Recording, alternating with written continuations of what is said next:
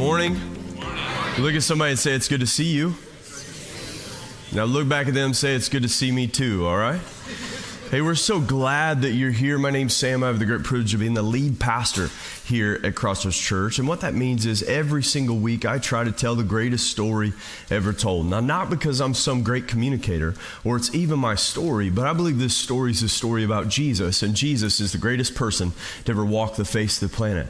I actually believe he's more than just a person. I believe he's God in the flesh. And so if you've ever asked the question, what is God like? You don't have to look any further than the person of Jesus. And we believe the Bible is this story about Jesus. We say this around here. We say it's all about Jesus. We wrote it on the wall at both campuses. And if you need some help with that, and if you're watching and you're gathered together at the Lompoc campus, we are so glad that you're joining us today. Maybe you didn't realize that there's a gathering of people right now at 213 North J Street in Lompoc, and they're gathered together, one church in a couple locations. Amen. And you'll see them at the midweek on Thursdays, and we're so glad that you're joining with us. So whether or not you're in the room here in Buellton or you're at the Lompoc campus, if you need a Bible, you can slip up your hand if you forgot one. We have one for you. And then if you don't have a Bible, take that blue Bible home. That's our gift to you. We pray that you take it, you read it every single day, because every time you read the Bible, you get to meet with Jesus. Amen? Amen. Hey, I want you to turn in your Bible to the first book of the Bible.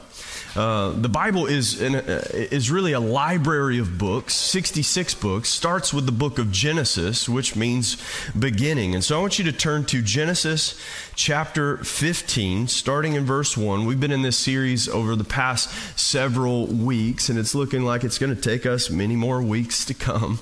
And we've been journeying through the start of the scriptures because we believe that all of the Bible is all about Jesus from beginning to end. And oftentimes we can kind of get lost or stumble through when someone hands you a book. I think that's something that we got to do better at explaining. Go, hey, read the good book. And really we should say read the good library of books and that have all these different genres and different literature written at different times by all these different people. And so we want to show that all of Scripture is God-breathed and profitable for us, and we use it for exhortation. It challenges us, it convicts us, and ultimately it teaches us all things when it pertains to godliness. Amen? And so we don't just pick and choose what verses and what passages. We feel God's leading us to go through the Scripture. And what we want to do is equip you to do that yourself. Not just open this book with me on Sunday, but open this book through the week and begin to see what God has for us. And so that's one of the motivations that we've had for the book of Genesis. And so today we're going to talk about Jesus, but we're going to talk about Jesus in the Old Testament, in the book of Genesis. So I want you to look at Genesis chapter 15, starting in verse 1. And buckle your seats if you can.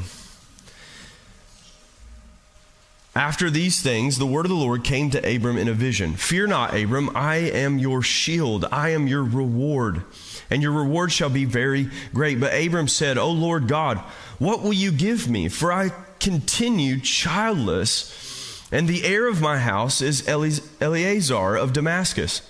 And Abram said, Behold, you have given me no offspring, and a member of my household shall be my heir. And behold, the word of the Lord came to him. This man shall not be your heir. Your very own son shall be your heir. And he brought him outside and said, Look towards heaven and number the stars, if you're able to number them. Then he said to him, So shall your offspring be. And he believed the Lord, and he counted it to him as righteousness. A verse that we find in Romans chapter 4. And Abraham believed God, and it was counted to him as righteousness. And he said to him, I am the Lord who brought you out of Ur and the Chaldeans to give you the land to possess. But he said, O Lord God, how am I to know that I shall possess it? And he said to him, Bring me a heifer 3 years old, a female goat 3 years old, a ram 3 years old, a turtle dove, and a young pigeon. And he brought them, all of these, and he cut them in half. And he laid each half over against the other, but he did not cut the birds in half.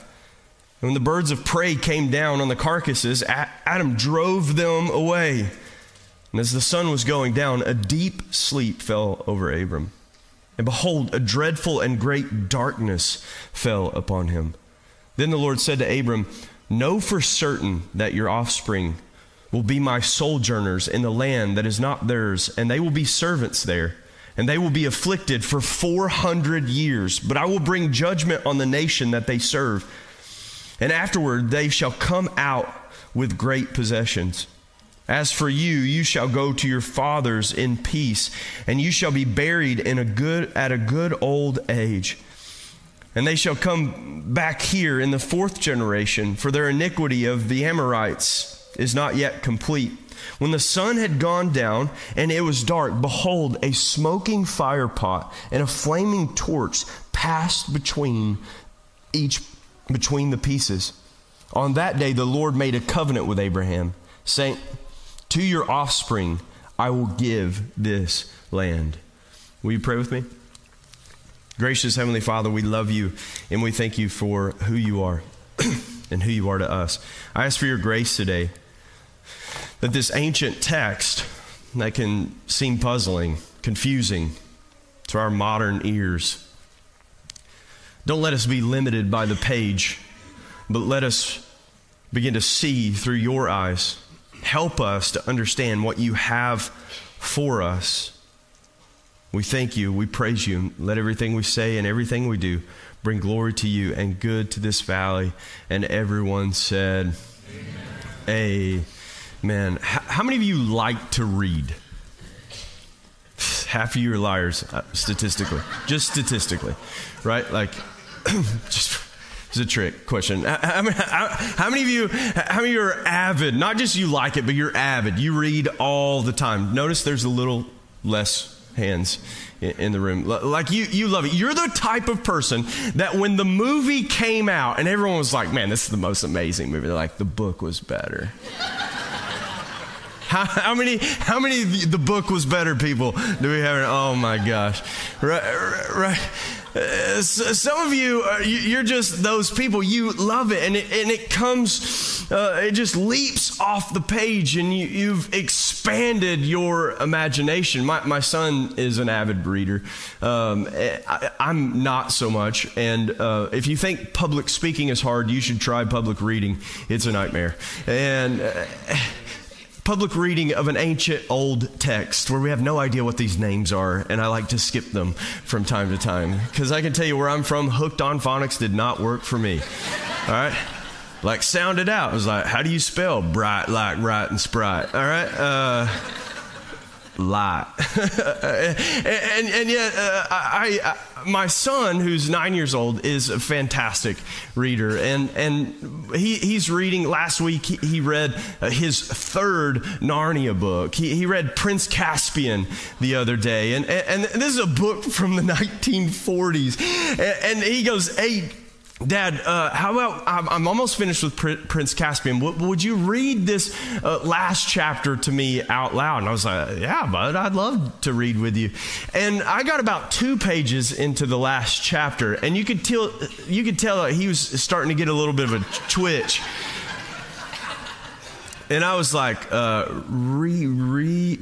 like, Reepicheep, all right? And his name's Reepicheep. I was like, how do you know that, right? And about 2 pages into this thing, he's like, it's okay, Dad, I'll read it. And like you can imagine my offense. I just read this passage to you, but my 9-year-old was like, it's good, Dad, I got it. Right? Like he looked at me like, no, he's like, I can just read it faster. And here's some of my problem. I got to be honest, when I read this book, and Mark Thompson, my good friend who's been a part of my sermon prep team for quite some time, we were having this discussion about reading. He was a grammar school teacher, and he taught in the public school system and read the Narnia books to kids for decades. And we began to discuss some of our issues with reading. And because I'm a Bible guy and I teach Bible for a living, and it's the only gig I got. Pray for me, all right, if this goes bad. Right? And so we were talking about, sometimes I have a hard time reading nonfiction or even a novel or fiction. I got a friend who's an author, just sent me his book, a novel, and we were talking about, but I'm so nervous because I have a really hard time reading just for the sake of reading and because I begin to exegete the text. What I mean by that is as someone who needs to understand the scriptures, and sometimes I think we have a habit of this with the Bible. We kind of go each individual word and we kind of break down every verse and what is this word and what does this word mean? And sometimes, can we be honest, because that's how we read it, so choppy and man, I don't understand it. Sometimes our imaginations, I think, when we read the scriptures, get limited. And then what we hope for is so then we put the book down and then we rely on something we've seen. See, we live in a generation that we were raised on television, and some of us turned out all right, okay? And yet some of us, we've raised visually, or maybe you grew up in the church and it was the felt boards, and we took like the little pictures of Abraham on the felt. How many of you are just out yourself right now because we need to know who to stay away from? How many of you were the Bible babies and the felt board kids, right? All right, look at them, look around, right? Like I was in that, man, and like we had just like, Noah and Sarah and Isaac, and they were like one little kind of picture on the felt board, and they kind of moved around. Or maybe you grew up watching the Ten Commandments. How many of you remember Charleston Heston? What's his name? I don't know, right? You know, all the gray hairs are the ones who told us who he was, right? Right? And how many of you remember the Ten Commandments, right? Like, and sometimes what happens is our theology, our Bible kind of understanding gets limited to the images that we've seen. See, what happens is we can kind of get trapped or isolated. That's why when someone who's an avid reader, that's when someone who loves books, and then they go back and watch the movie, they're like, they just put that entire thing in a box. They gave me and we're like, you're crazy. This is Hollywood. I mean, this is studio production. How is it that they limited? And then you go, yeah, but it's the mind and imagination that God gave human beings. And yet, how could Hollywood ever compete? How could they ever give you an image that was expansive as what God wants to create? The Bible says no eye has seen, no ear has heard, nor has it entered into the hearts of man what God has in store. And yet sometimes what's happening is our upbringing, our images can limit our imagination. Our images, like, isn't that why we talk to our kids about their screen time and we talk to them about the movies they watch? It's like we want them to go out. Remember, like, your parents are telling you all the time. They're giving you all the advice of what they shouldn't have done with you. Remember? Thanks, Dad. And yet they're like, man, I remember when kids had imaginations and they could just go out with sticks and have a great time, right? Now they're in there with those iPads, And I was like, well, Moses had a tablet, and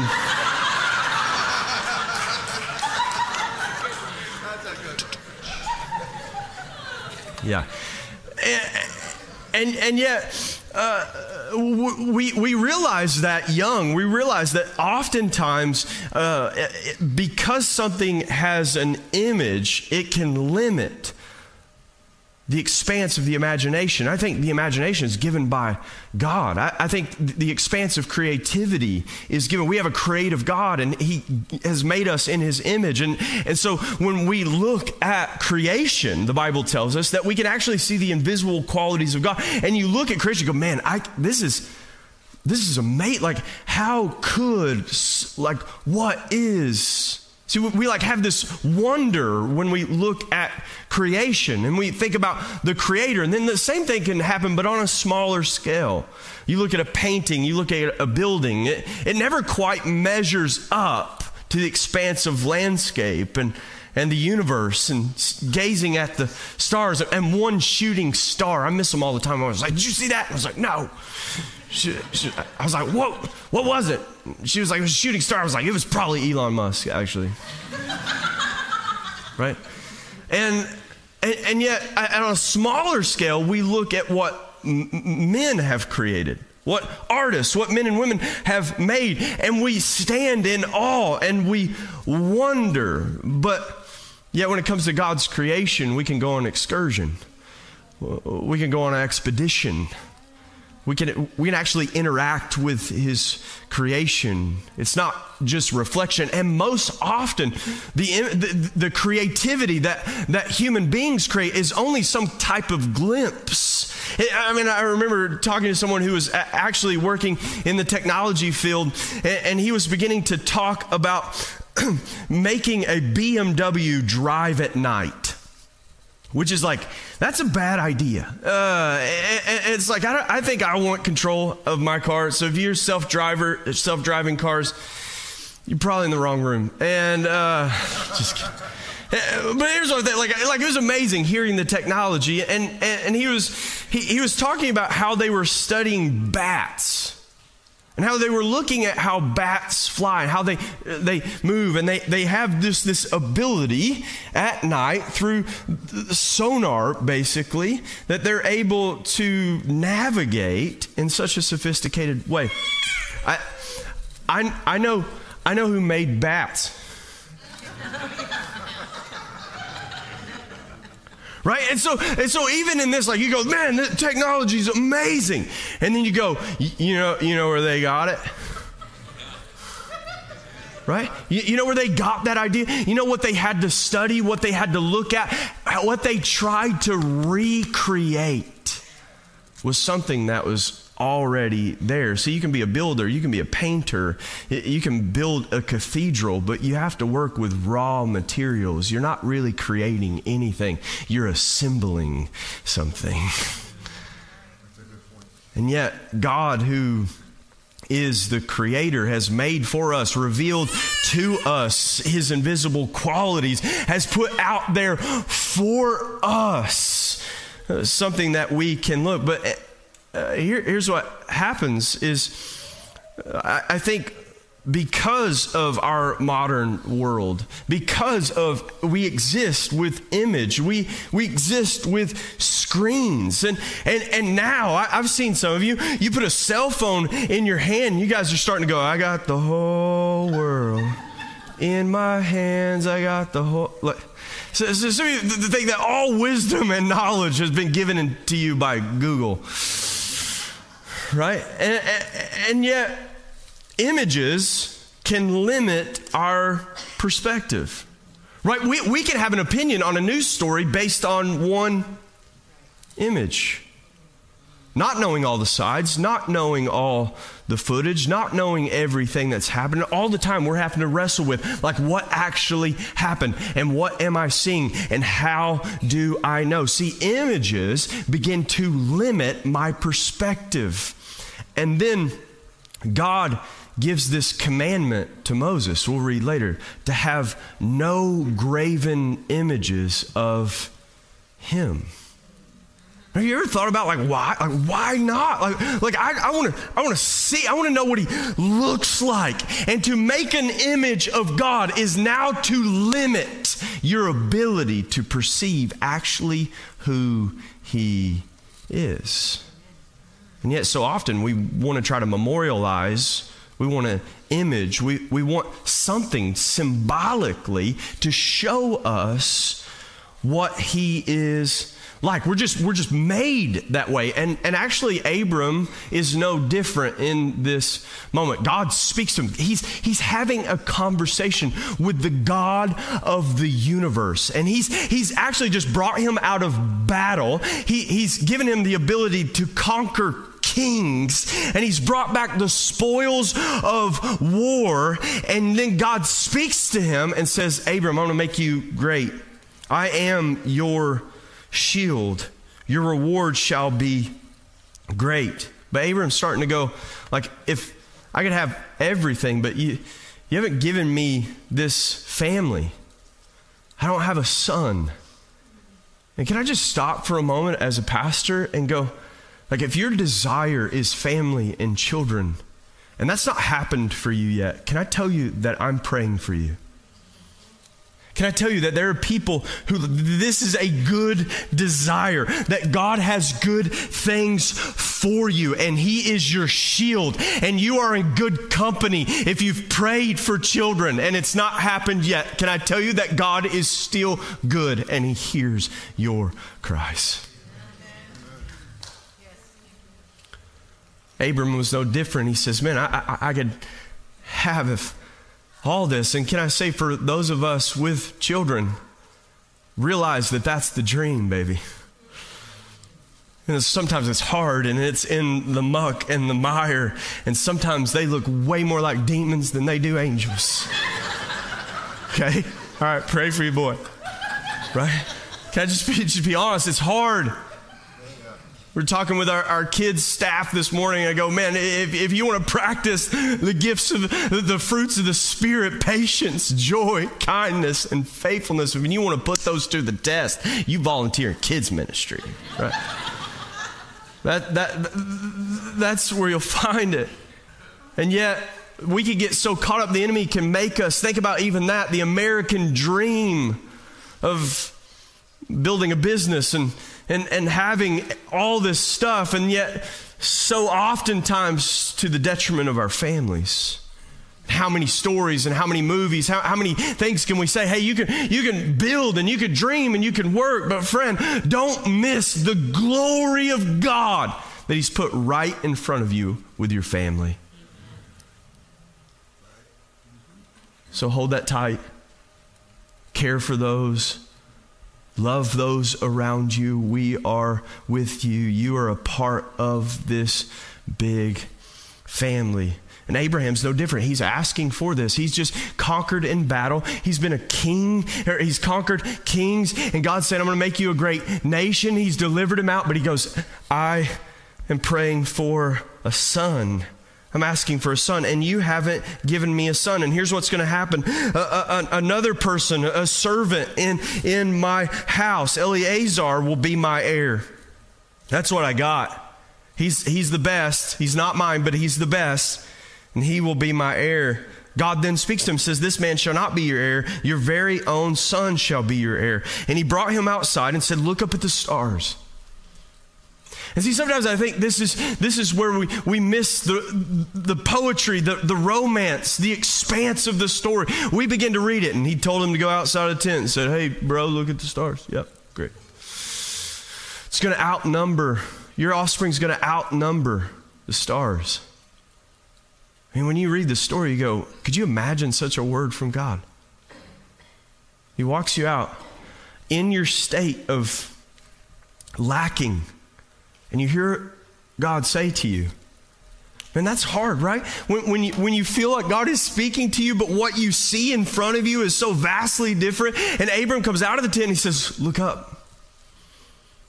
All this, I created all of it. Do you think that anything is too hard for me? He says, look up at the stars. Your offspring will outnumber the stars. And then what's Abram do? He goes, he believes him. He says, I'm believing you. And because he believed in God, not what he could do, but he believed in God, the Bible says it was counted to him as righteousness. Now, this is a precursor for all of this library that we call the Bible. Paul's going to bring this particular passage up in Romans 4. When he begins to give a dissertation on the gospel, he's going to go, remember when God told Abraham from the beginning, because there was some argument, as if God changed, if somehow the God of the Old Testament was different than the God of the New Testament. And he points to this particular passage. He says, you remember when all it was faith? Do you remember when Abram believed God and God counted it to him as righteousness? Now, righteousness means to be in right standing with God, to be in right relationship with God. Now, the key part is relationship. See, relationships aren't transactional, right? Could you imagine if my wife got me a gift for my birthday, which is coming up?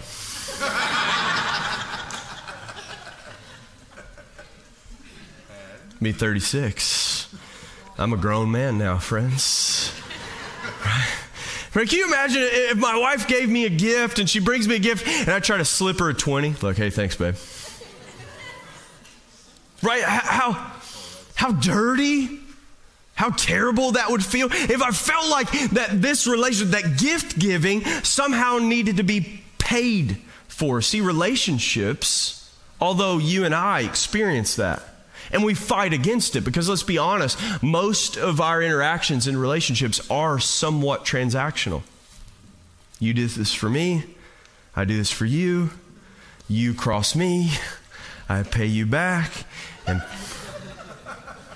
you got something for me, you got something, I got a list for you. Man, as a pastor, I'm going to tell you, it's been hard for me. Some people are like, Pastor, I got some things against you. And I was like, I've been keeping a file on you, all right?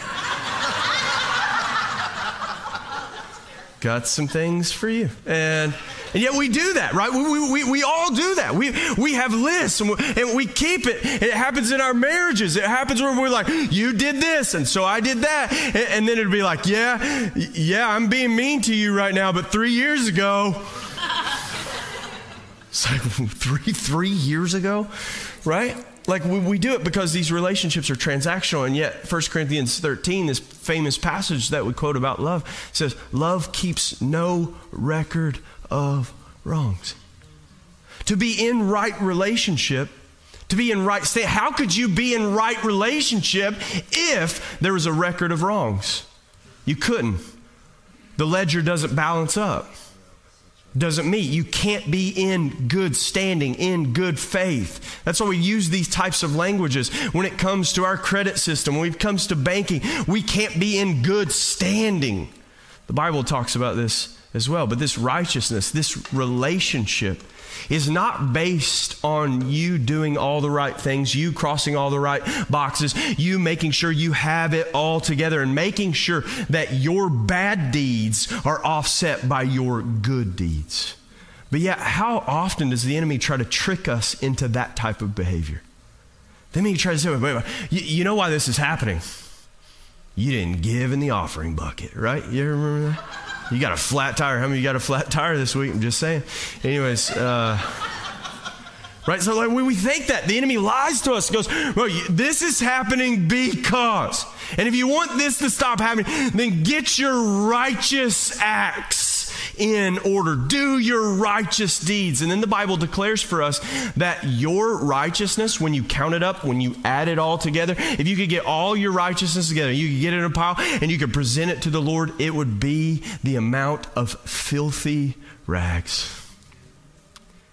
You're like going out to the bank and going, I have some equity I would like to trade. You're like, what is that? A pile of dirty clothes? Soiled clothes that you've brought in, dirty and rotting, and that's what you and I, the Bible says, that when we try to measure up, man, the scales will never be balanced. The ledger will always be offset. God's righteousness, God's holiness, and your good deeds, lopsided scales. Abram's no different. God says, I'm going to make you great. Lies about his sister, or his wife, says it's his sister. Like, what? Won't give up his life for his wife. He doesn't realize being a great nation starts with great families, and you think your wife had anything to do with that, bro?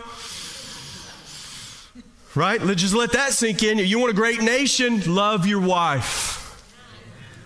Oh, this side of the room. Some wives are offended over here.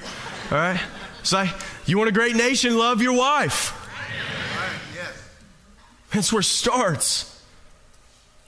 Giving yourself up. Showing what sacrificial leadership actually is and causing that to ripple through your families. And the upbringings of nations come from great families. So the inverse is true, that the degradation of our nation has started with the breakdown of our families.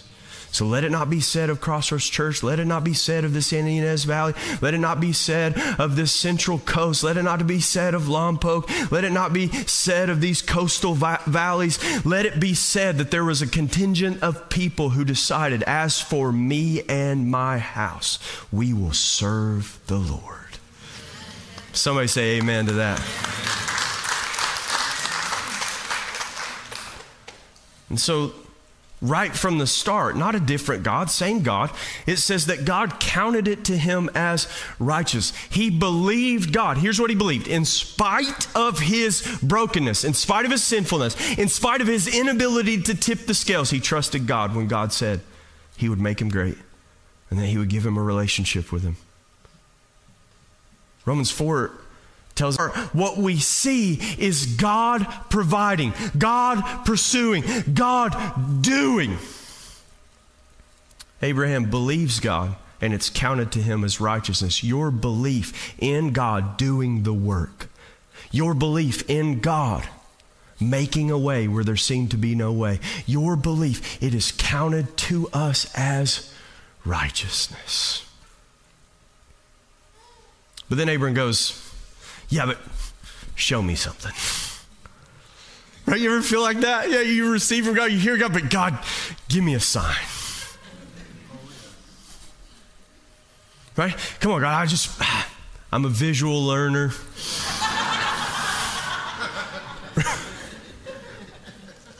Come on, they tell me the category, like, I mean, your audible voice is one thing, but... And yet God obliges him. And then he gives him a symbol. And then it begins to tell us this story. And some of us don't fully understand the story. I don't fully understand the story. But I understand when I allow my imagination. I don't get caught up in the details. I allow the story to be the story. God says to Abram, he says, here's what I want you to do. You should go get a heifer, a goat. I want to get some birds. All these different categories, all these different ranges of animals, and I want you to cut them in half. He's like, say what? He's like, I want you to do it. You're like, no. Right? I'm going to need a rancher to do this for me. Can you help me out with that? Right? Like, because our mind, we're so removed from this type of culture that we don't fully understand. But this is normal. Like our society is so removed that something gave its life so that we could live. And then God does this thing that's so different. He doesn't say slaughter it for a feast. He doesn't give a festival.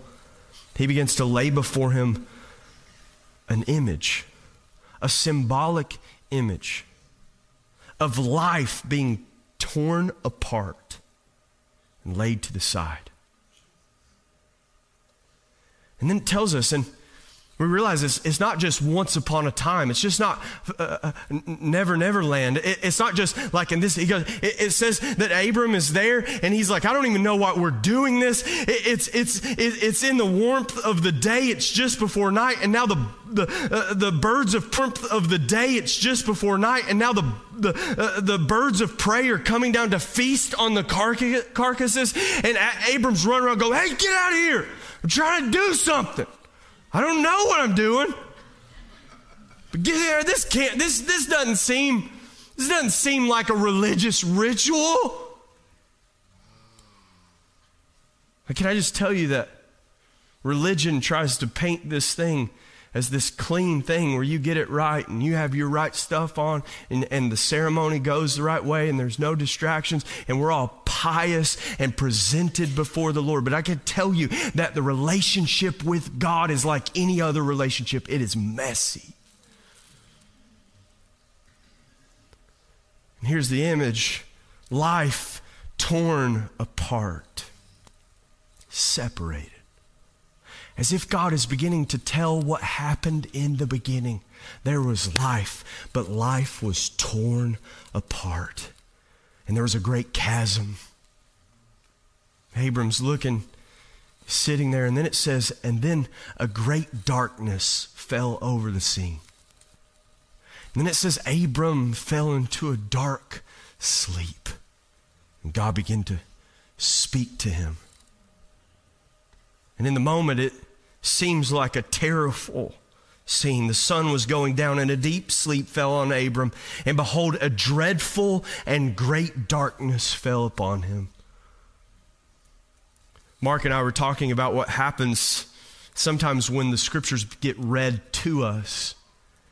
See, sometimes like my son, when we read the book or we read together, there's something that happens. And this is why Sunday mornings are so important. This is why just your own personal Bible reading, you can get caught in the details. And you're like, I don't get it. But then all of a sudden you hear the story. It's read aloud to you.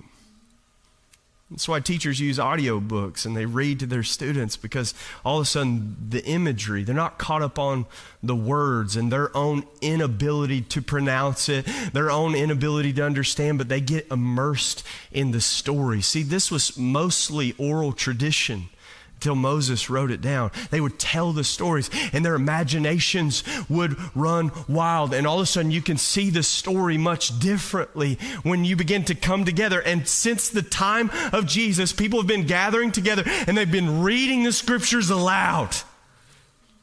And they've been allowing God to speak to them through their imagination. Through not images and storybooks and felt boards where you're limited, but where you go, God, what are you saying? What are you doing? What is the expanse of the story? Life was sewn in half, split apart, sin fractured everything. And what you know as life is not really life. It's been torn apart. A great darkness falls on Abram. God says to him this prophecy. He begins to tell him, like, your children, your offspring, this great offspring that I've been telling you about, they're going to be captive for 400 years. Fast forward the story and you read about the Israelites under the Egyptians and this prophecy being told hundreds and hundreds of years before. But he says, then what will happen is I will deliver them. And out of this nation, what the enemy meant for evil, I'll turn around for good. They will come out with great possessions. And they'll come back to the land that I promised them. And then it says this. It says, the sun had gone down, verse 17. And it was dark. And behold, a smoking fire pot and a flaming torch passed between the pieces. And on that day, the Lord made a covenant with Abraham. Man, this is an image that I don't fully understand unless I realize that it's this symbol pointing forward. When I just hear the story, we were reading it aloud and in our sermon prep, we go, man, this is an interesting one. How am I going to get up and say this to these people? Right? And once upon a time, there was a man named Abram, and he ripped a bunch of animals apart and laid them in two pieces, and then there was a floating fire pot that went between them. The end.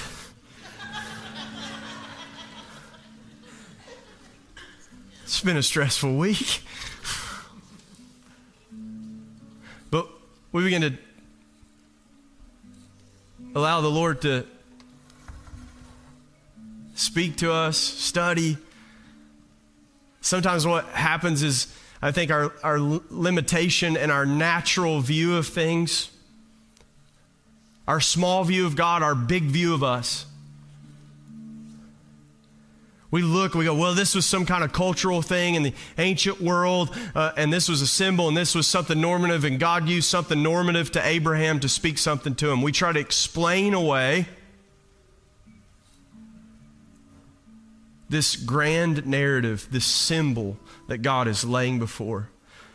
See, God says, have no graven images of him, but throughout Scripture, he would give us a reflection, an image, a glimpse, a symbol that would point forward.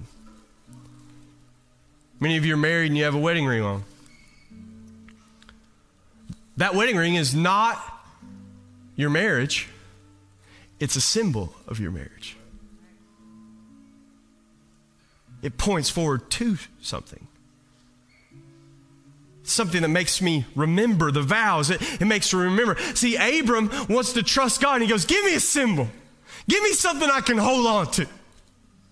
Give me an image in my mind so that when I have doubt, when I have fear, when the enemy comes in and says, no, God did not say, give me something I can think about. God says, okay, here's what it's like.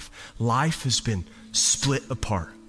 What you know to be life is merely existence because you've been separated from life. That is all of humanity. Death reigns and we are amongst it. The reality of death is ever before us. What shall we do? Go to sleep. What do you mean? Rest. Because the battle belongs to the Lord. The Lord is my shepherd, I shall not want. He makes me to lie down in green pastures, and a deep sleep came over Abram. Abram's looking, go, God, how are we going to fix this? He goes, you can't, but I will. And then it says a smoking pot and a flaming torch passes through death.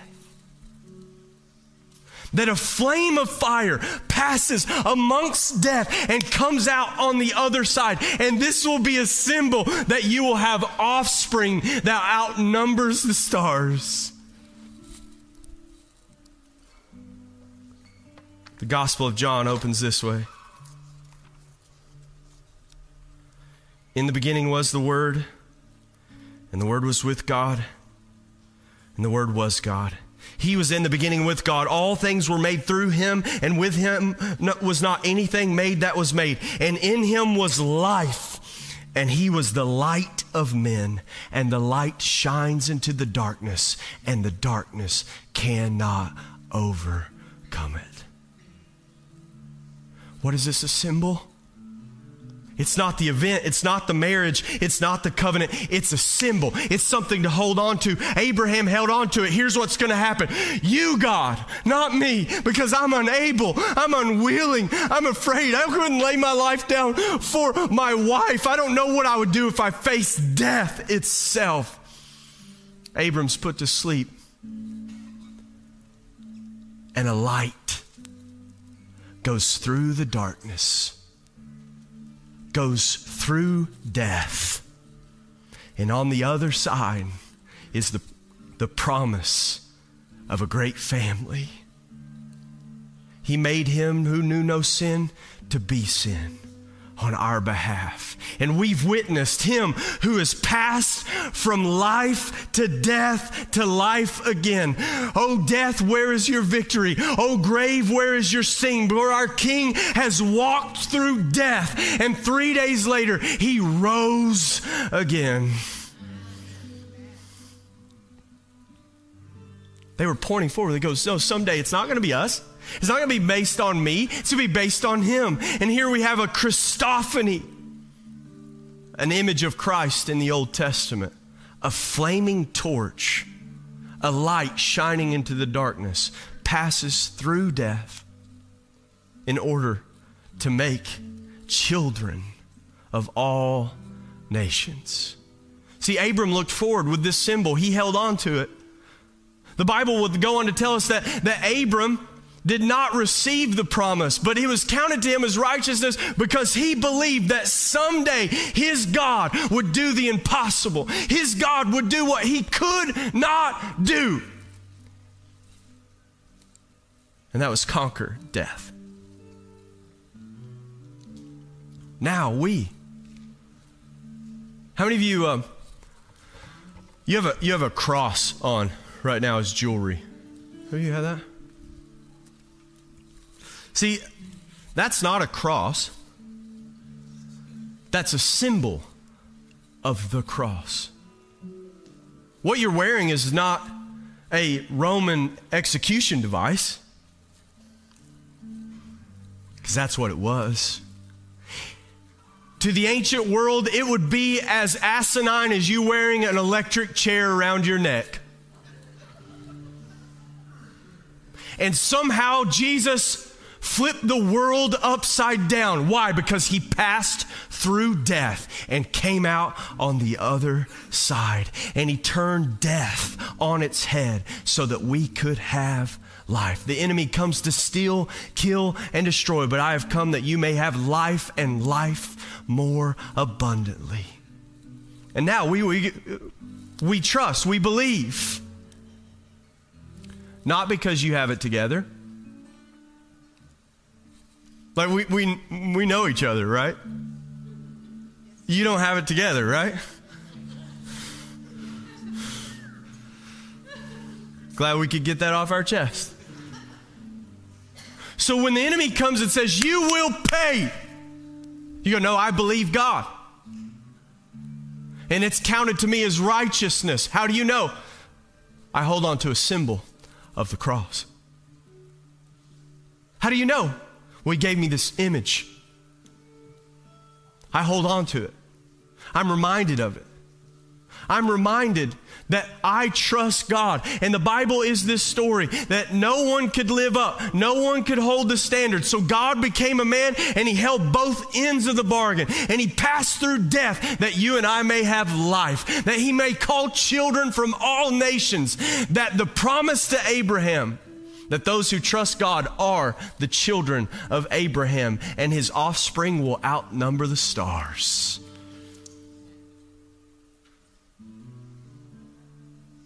The universe has been telling us its death brings life. Every meal you eat, listen, friends, listen, vegans, those plants are alive too, all right? Death brings life.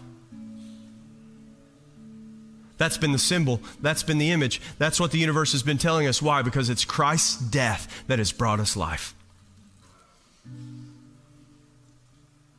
He became a curse. He took on death. He passed through it. He rose again so that you could be his heir.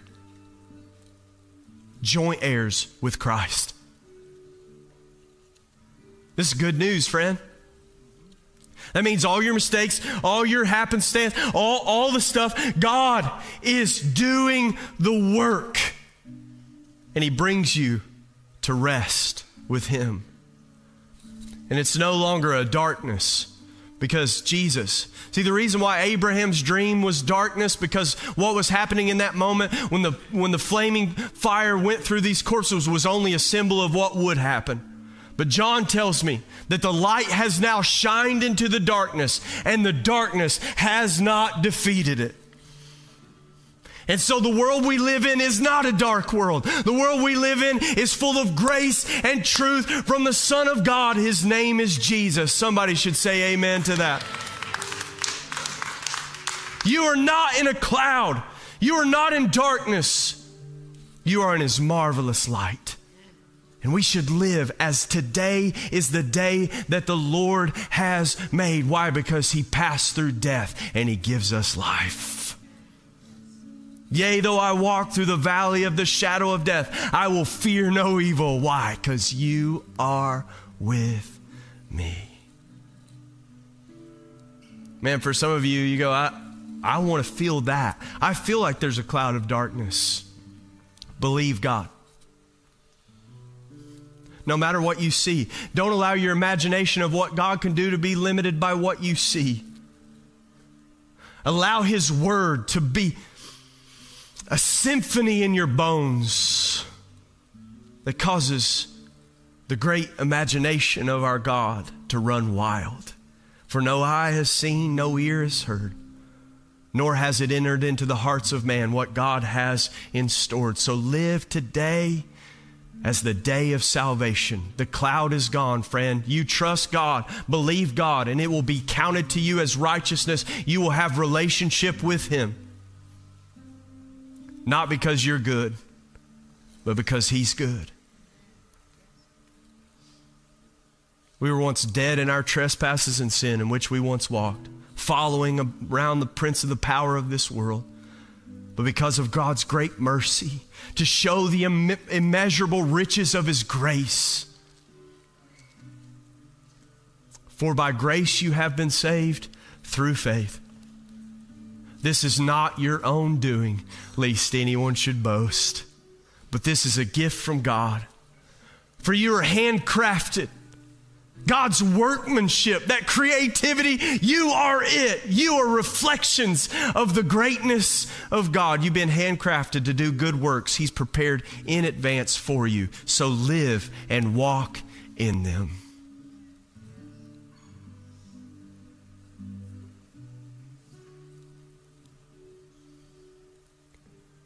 Will you pray with me? Jesus, I thank you for every person, maybe some today going, I'm ready to take that step. Jesus, you walked through death so that I could walk with you. I've been experiencing existence, but I want life. I want fullness. Put a vision in my heart of you, oh God. Let not the surroundings, the images I see, to have a hold on me. Don't let me be captive by imaginations, but let me hold fast to your word. Put a vision in our heart of you, God. When the enemy lies to us and says we're going to pay, let us hold on to the symbol of what happened at the cross. When the enemy says you'll never measure up, you remind him that Christ met the standard. And it's by grace, unmerited, undeserved favor with God that I'm saved. And I believe it. And because I believe it, like Abraham, it's counted to me as righteousness. Not because I'm good, because He is. Jesus, we thank you for the work of the cross. That you died and you rose again. And now because of that, we are the children of the Most High God. And we love you and we praise you and we thank you. And everyone said, Amen. Will you give Jesus one more hand clap of praise?